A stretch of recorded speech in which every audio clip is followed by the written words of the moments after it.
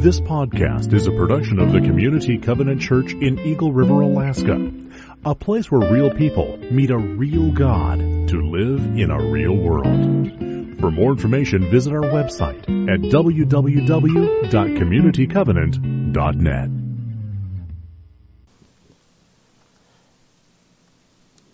Sometime later, Paul said to Barnabas, "Let us go back and visit the believers in all the towns where we preach the word of the Lord and see how they are doing." Barnabas wanted to take John, also called Mark, with them.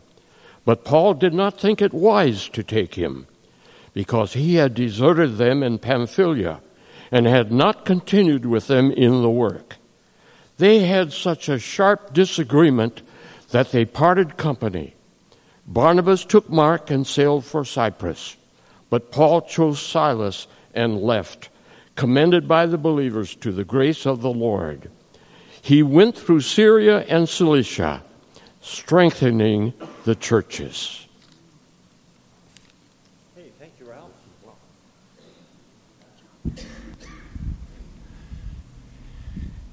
Ralph, I always enjoy it when you read Scripture. By the way, I see that your bride there, Gert, is sitting with you. Gert's had a bout with some illness, but she's on the mend, doing much better. We missed you, and it's great to see you back, Gert. So welcome to that. Hey, I want to start this morning's message with a story from a friend of mine. He was talking to his teenage son, and after the conclusion of the conversation, he said, "Okay, it was good talking with you. I'll see you on the flip side." Anybody ever heard that expression? His son said, "Flip side? What's that mean, Dad?" And he said, "Well, son, back in the day when people used to listen to records, there was one side of the record that had a song on it. Then there was a second side. You'd turn the record over, and it was called the flip side. And they would listen to the flip side." And his son looked at him, kind of puzzled. And after a minute or so of silence, he said, "Dad, what's a record?" Okay, true story. We live in a time in which technology is increasing faster and faster, and our memories go back. And for some of us, we don't even remember the days of vinyl, although I understand those things are becoming popular again, and there are stores now that have those for sale, and the old turntables are coming back. But I remember back in a time when there was just black and white TV, and the shows, there were few of them, there were lots of reruns, and as a small boy growing up in Los Angeles, where there was lots of media available, I found myself more interested in radio. And in those days, we would carry with us a transistor radio made by a company called Sony, okay? And we would listen to AM radio. This is really before the days when FM took off. And I can remember listening to Vince Scully and the Dodgers.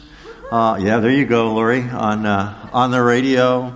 Listening to AM radio stations with different radio personalities. But I think it was back then that I really developed my interest in talk radio. Because in those days, it was kind of the early days of talk radio. And I would, even as a boy, would just listen and want to be caught up on current events and hear discussions, and people would call in, and I just found that fascinating. I still do, by the way. I enjoy listening to radio, and I enjoy listening to talk radio, although it's not as civil today as it was back then. I still enjoy listening to that. But I remember one of my favorite segments each day was at noon. There was a radio personality. His name was Paul Harvey. Anybody remember Paul Harvey? Okay. Back in the day, Paul was a radio personality. He was a commentator. And he had a syndicated, I don't know what you would call it. It was like a 5-minute little part at the noon news. It was called The Rest of the Story. And what he would do is he would highlight stories from history or stories of famous people or people's lives that you might not know about. And they would always start out one way, but they would end another way. And frequently it was a situation that was really bleak and there wasn't a lot of hope, but it always ended with something good happening or something unexpected happening. Or it was a personality, maybe a person from history, maybe a person from the current day. And what are we doing here? Good, thank you. All right. And what he would do, he'd highlight their life. And oftentimes, a hardship, a difficulty, a mistake that they had made, things seemed nearly hopeless. And he'd tell that part of the story. Then there'd be a commercial break. And he'd advertise some kind of product. And then he'd come back and he'd continue with the story. And at the end of the story, it always had some uplifting, edifying, encouraging ending. And he would say this. He would say, and now you know the rest of the story. Do you remember that? I just love listening to those. Well, you know, the Bible is filled with examples of the rest of the story. Do you know that? Examples of the lives of men and women whose lives started one way, oftentimes in failure, with mistakes, in difficult circumstances, but they end up in another way, full of these rest of the stories. I love them. They're all through Scripture. So what I thought we would do is for the next few weeks here in June, we're going to start a series, you see it on the screen, called The Rest of the Story. And we're going to look at the lives of some people from the Scripture that started one way, but ended in a completely different way. And we're going to highlight them. And hopefully as we highlight them and as we hear about the rest of their stories, we can look at our own lives.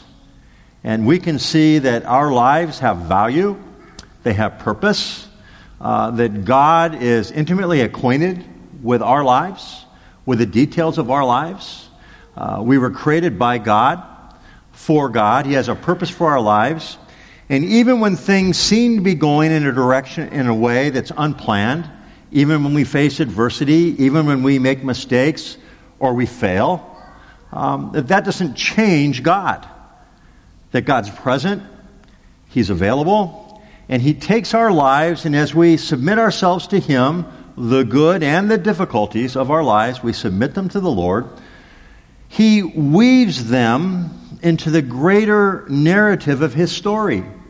And so our stories become a part of God's greater story. And the thing I love about God's greater story is it's a story of redemption, isn't it? And how God takes our lives and He redeems us. And we enter into relationship with Him.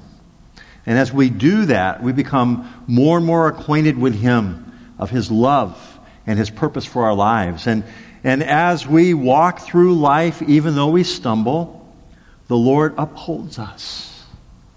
He upholds us. And when we make mistake and we get off course, He redirects us. And He encourages us. And so I hope that this series called The Rest of the Story will be an encouragement to you.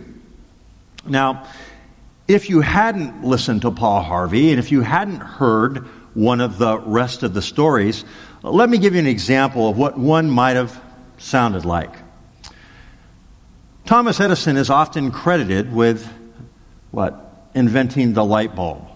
But what a lot of people don't know is that during that time, there were others working to accomplish the same thing. In fact, there was a scientist in Europe who had actually created what would become the light bulb, but the problem was it wouldn't stay lit very long, just for brief amounts of time, and then it wouldn't work.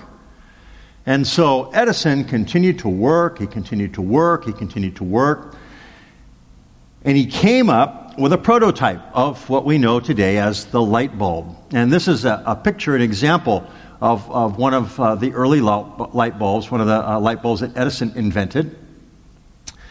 And what a lot of people don't understand is that he had a laboratory, and in that laboratory there were several people that would work alongside of him, And in the beginning, it would take literally 24 hours. 24 hours to manufacture one light bulb. And oftentimes, he and his team would work hour upon hour, taking brief breaks, often no breaks at all, to complete a single light bulb. And so the story goes that on one of these occasions, after several hours of manufacturing a light bulb, he handed the bulb to a young boy who was also working in his laboratory. And he said, "Son, take this bulb upstairs to another part of the laboratory."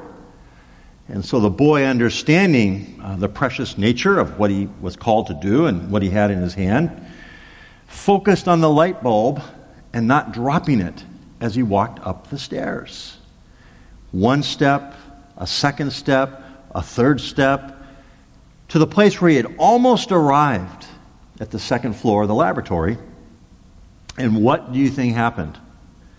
He was so focused on the light bulb that was in his hand that he stumbled on the last couple of steps, and the light bulb slipped out of his hand and shattered on the floor. I mean, can you imagine how he must have felt?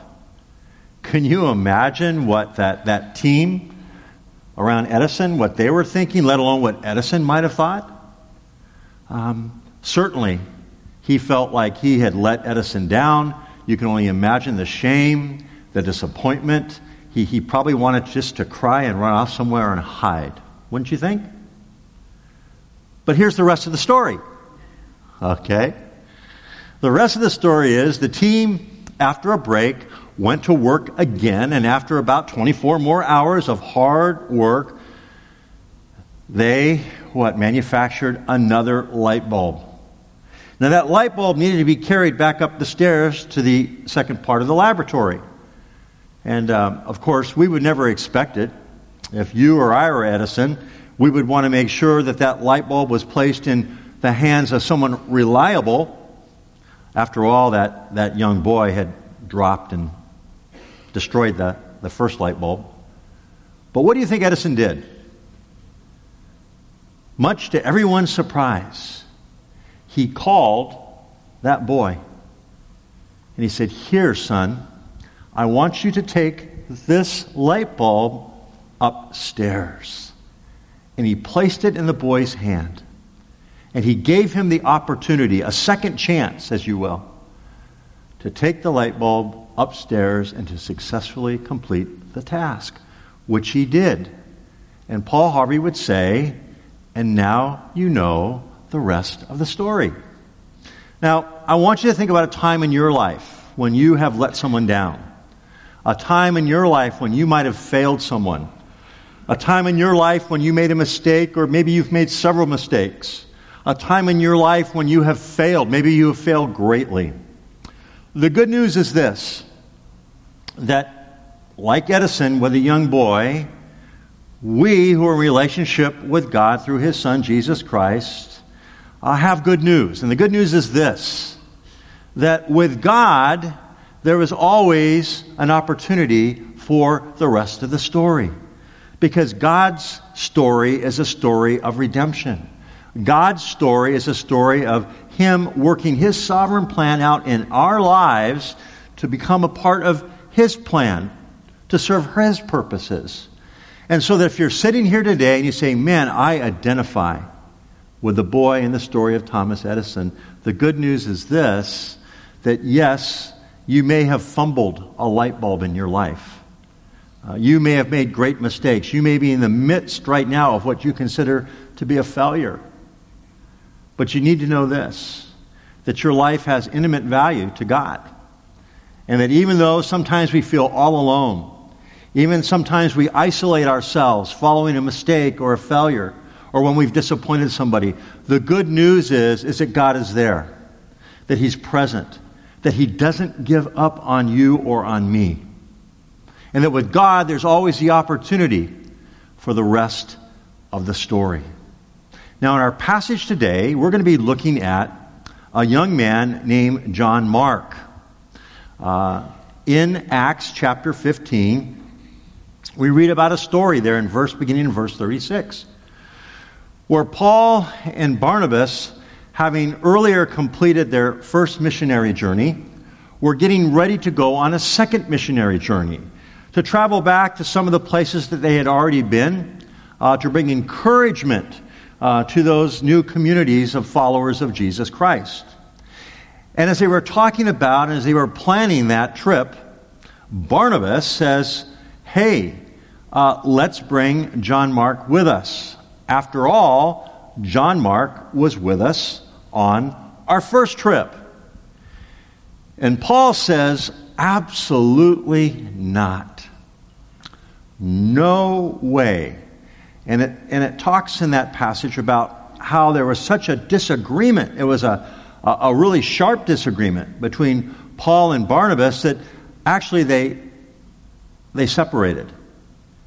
And instead of going with Barnabas, our passage tells us that Paul selects Silas. And Paul and Silas go on what is known as Paul's second missionary journey.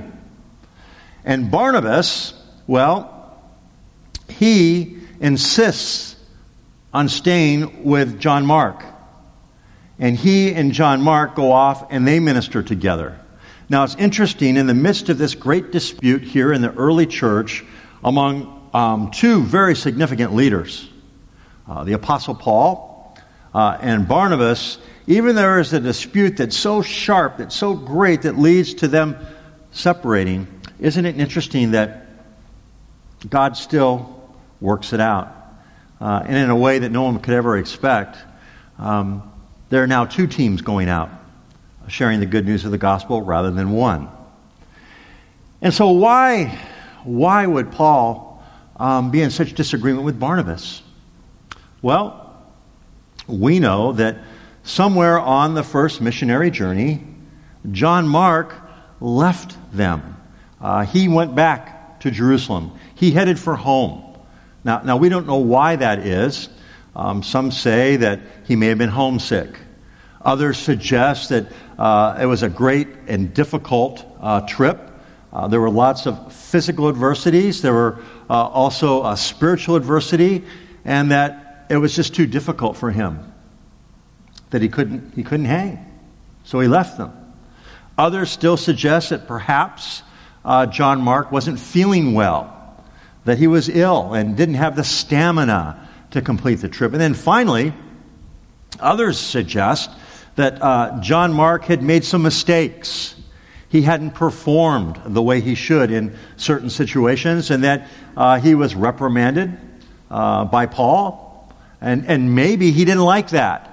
Maybe at that point of his life, he wasn't teachable. He wasn't correctable. And so he just said, you know what? I'm done with this. I've had enough. And he left. So we really don't know why. The Scripture doesn't tell us. There are aspects of the trip that may give us clues and insights into what could have happened. We don't know for sure. But what we do know is on that first trip, John Mark abandoned Paul and Barnabas. He didn't complete the trip. We do know that. And there's something interesting about him, something you may or may not be acquainted with. In the Gospel of Mark, in chapter 14, if we can put that up, when we read about the arrest of Jesus, there is a passage that many people gloss over and they lose the significance of it. But it says, this is after they had come to arrest Jesus, and all the disciples were scattering and had abandoned him. You find this verse, Mark 14:51. It's very peculiar. This one reference to this young boy, and this is what it says. A young man wearing nothing but a linen garment was following Jesus. When they seized him, he fled naked, leaving his garment behind. Isn't that an interesting passage? Why would that be there? Who would even know about this young man? And why would it be so significant that you would place that in the arrest narrative in one of the Gospels? Well, I'm glad you asked. There are a lot of commentators who strongly believe that young man was the author of the gospel, Mark. You see, the disciples and the early followers of Jesus met in Jerusalem in a home, and we know in the story of Jesus' arrest that they had been meeting in a place called the Upper Room. And many believe that upper room is in the house of Mark's mother named Mary. Okay?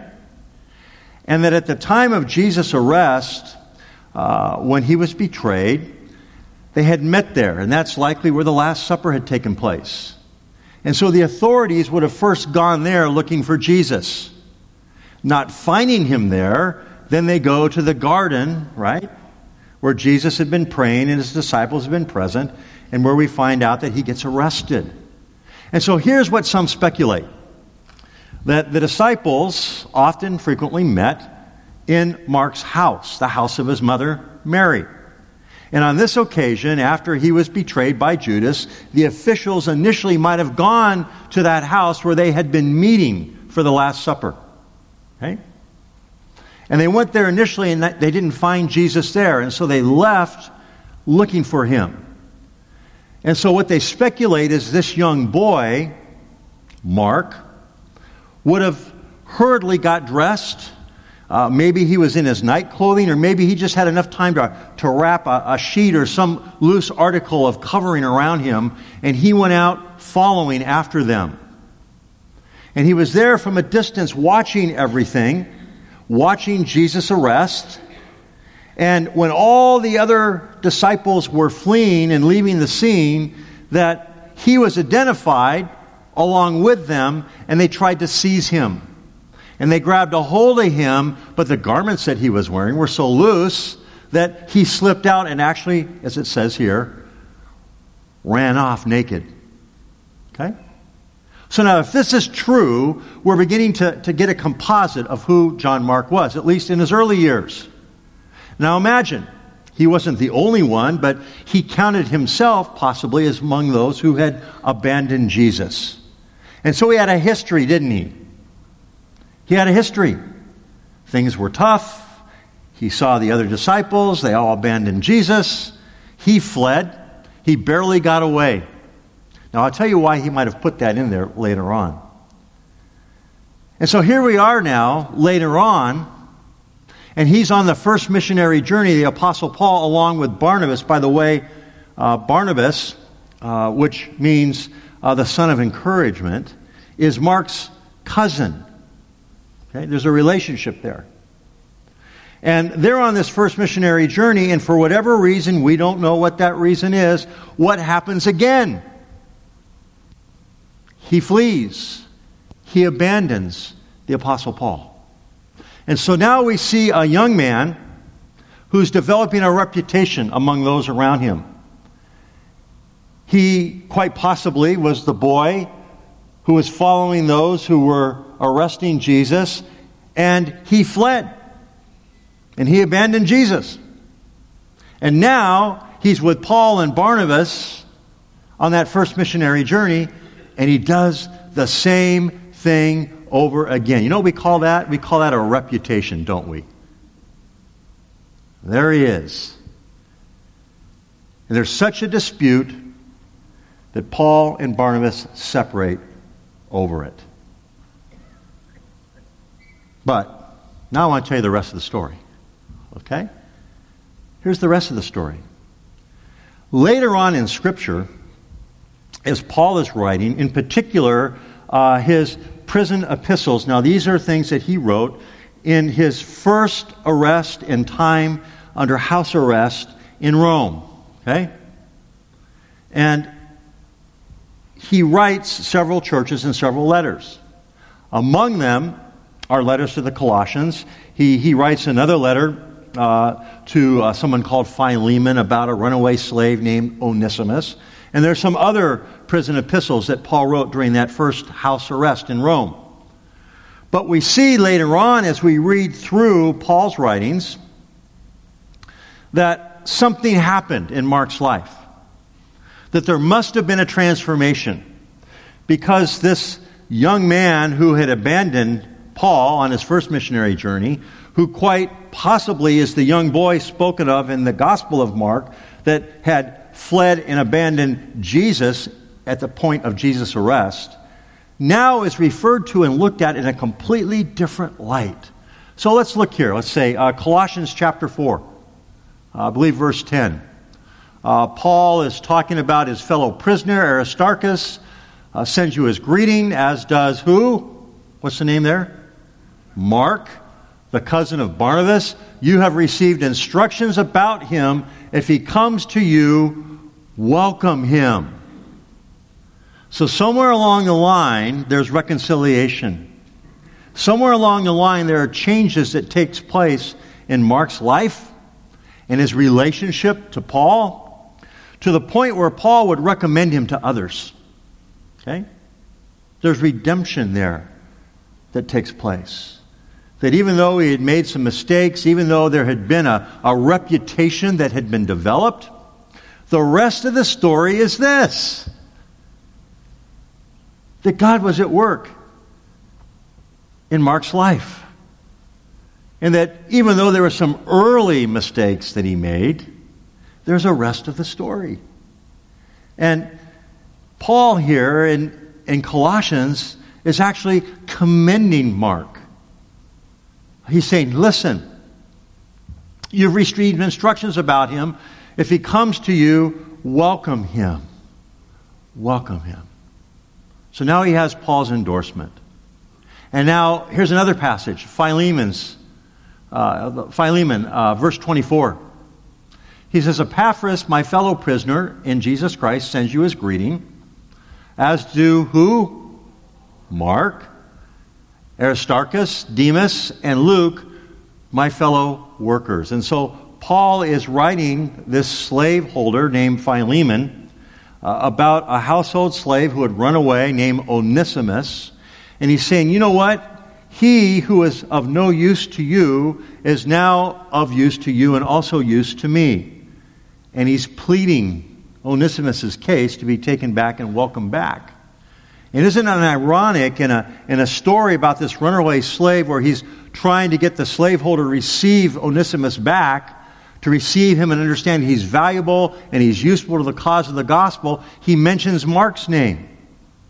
Because the exact same thing happened. Mark had fled and run away from Paul on that first missionary journey. But there was a transformation that took place in Mark's life. And now, Paul is endorsing and mentioning the one who had abandoned him in a letter to a slaveholder about one of his slaves who had abandoned the slaveholder. And isn't that ironic? That the same encouragement to be reconciled, to give a second chance to someone who had failed, to someone who had fled, right? Paul, by his own example, did that very same thing to Mark. And so here we see an example of someone who is walking the talk. They're practicing what they're preaching. Because he's encouraging Philemon, in the case of Onesimus, to do the same thing that Paul had done in his relationship with Mark and reconciling that. Now, I don't make allusion, I didn't put this up here, but there's also another passage which is very interesting. It's 1 Peter 5:13. And in 1 Peter 5:13, Peter is writing. And at the end of his letter, he's giving greetings and he's mentioning people. And you find in that passage, he gives greetings from Mark, his son. He refers to him as his son. And so we see that Mark was not only valuable to Paul, there had been reconciliation, there had been growth. He obviously had been given another chance. But we see that he was like a son to Peter. And Peter mentions that. And so what do we take from all of this? Well, first of all, we take that failure doesn't have to be fatal. Failure doesn't have to be fatal. Actually, failure can be a great teacher, can't it? If we take our failure and we sit at the feet of our Lord. Because He can teach us. He can help us. He can redeem us. And that mistakes don't have to define us. Mistakes don't have to define us. In the case of John Mark, or Mark as he was known, mistakes informed who he would ultimately become.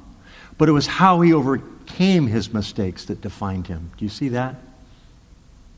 So very important.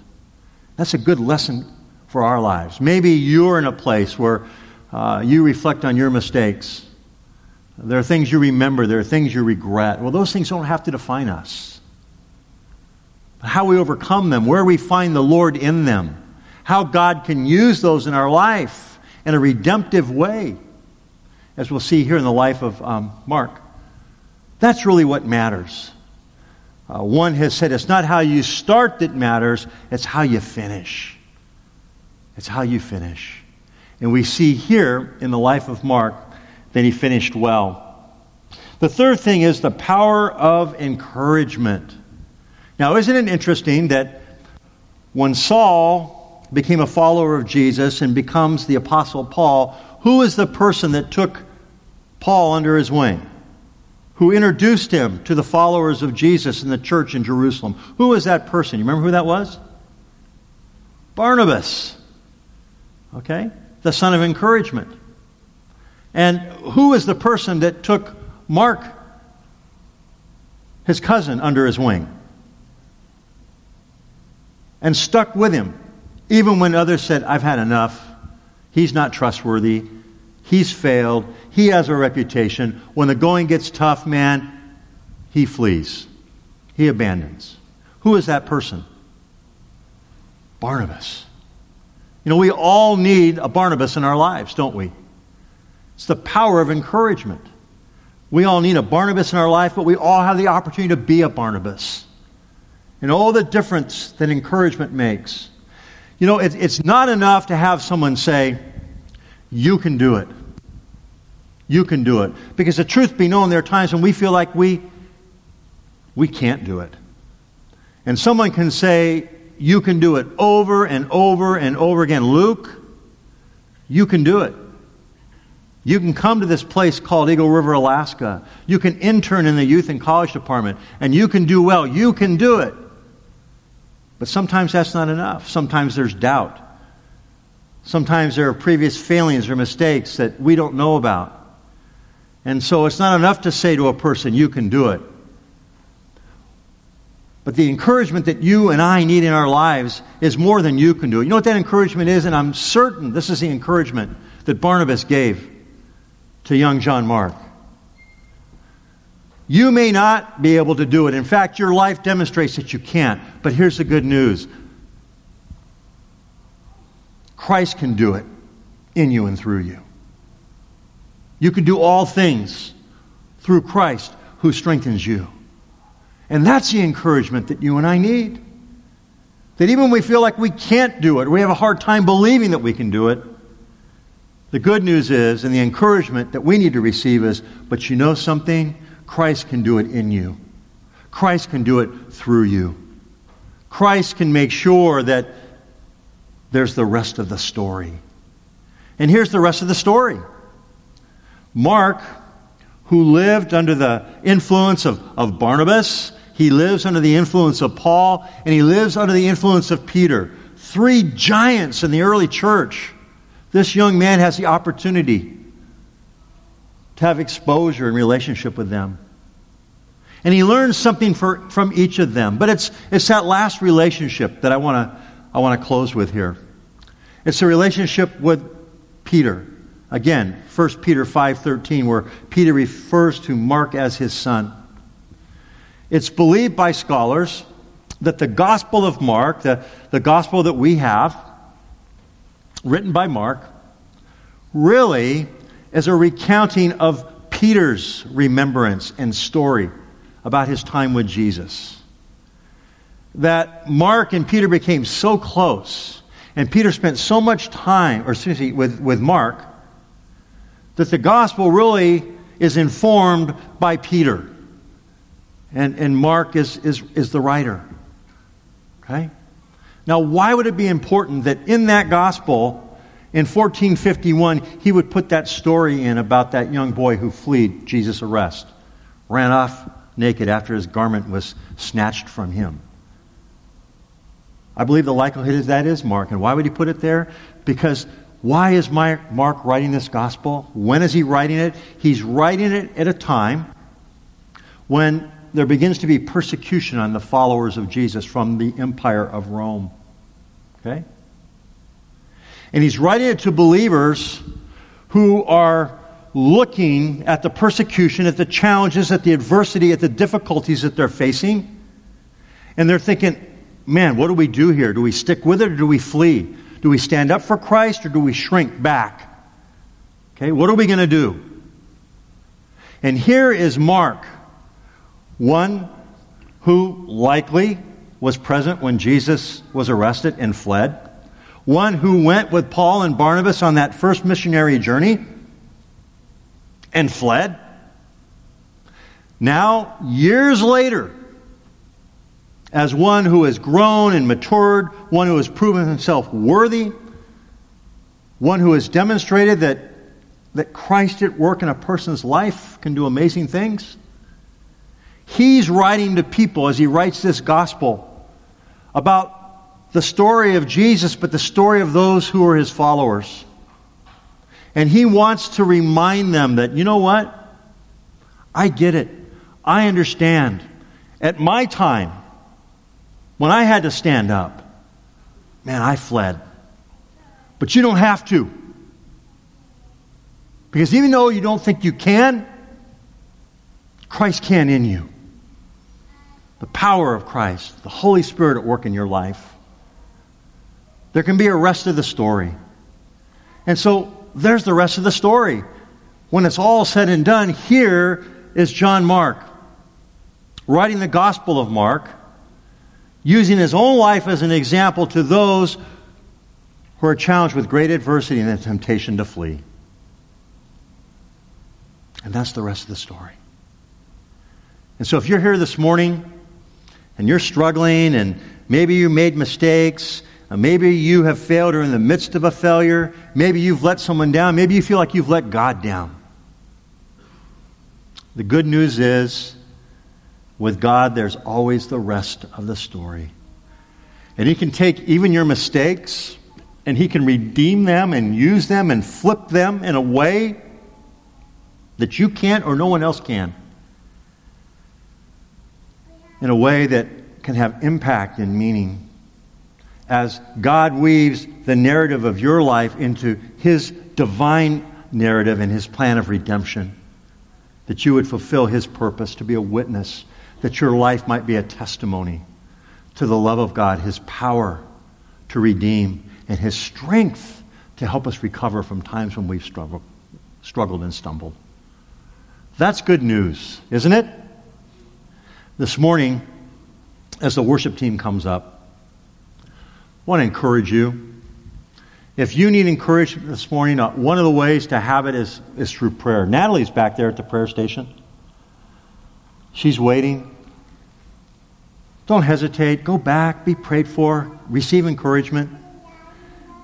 And as you do that, know the good news is that God's not finished with any of us yet. That His power and His strength to redeem us, even in the midst of our mistakes, is greater than our ability to mess up and to fail. And that's the rest of the story.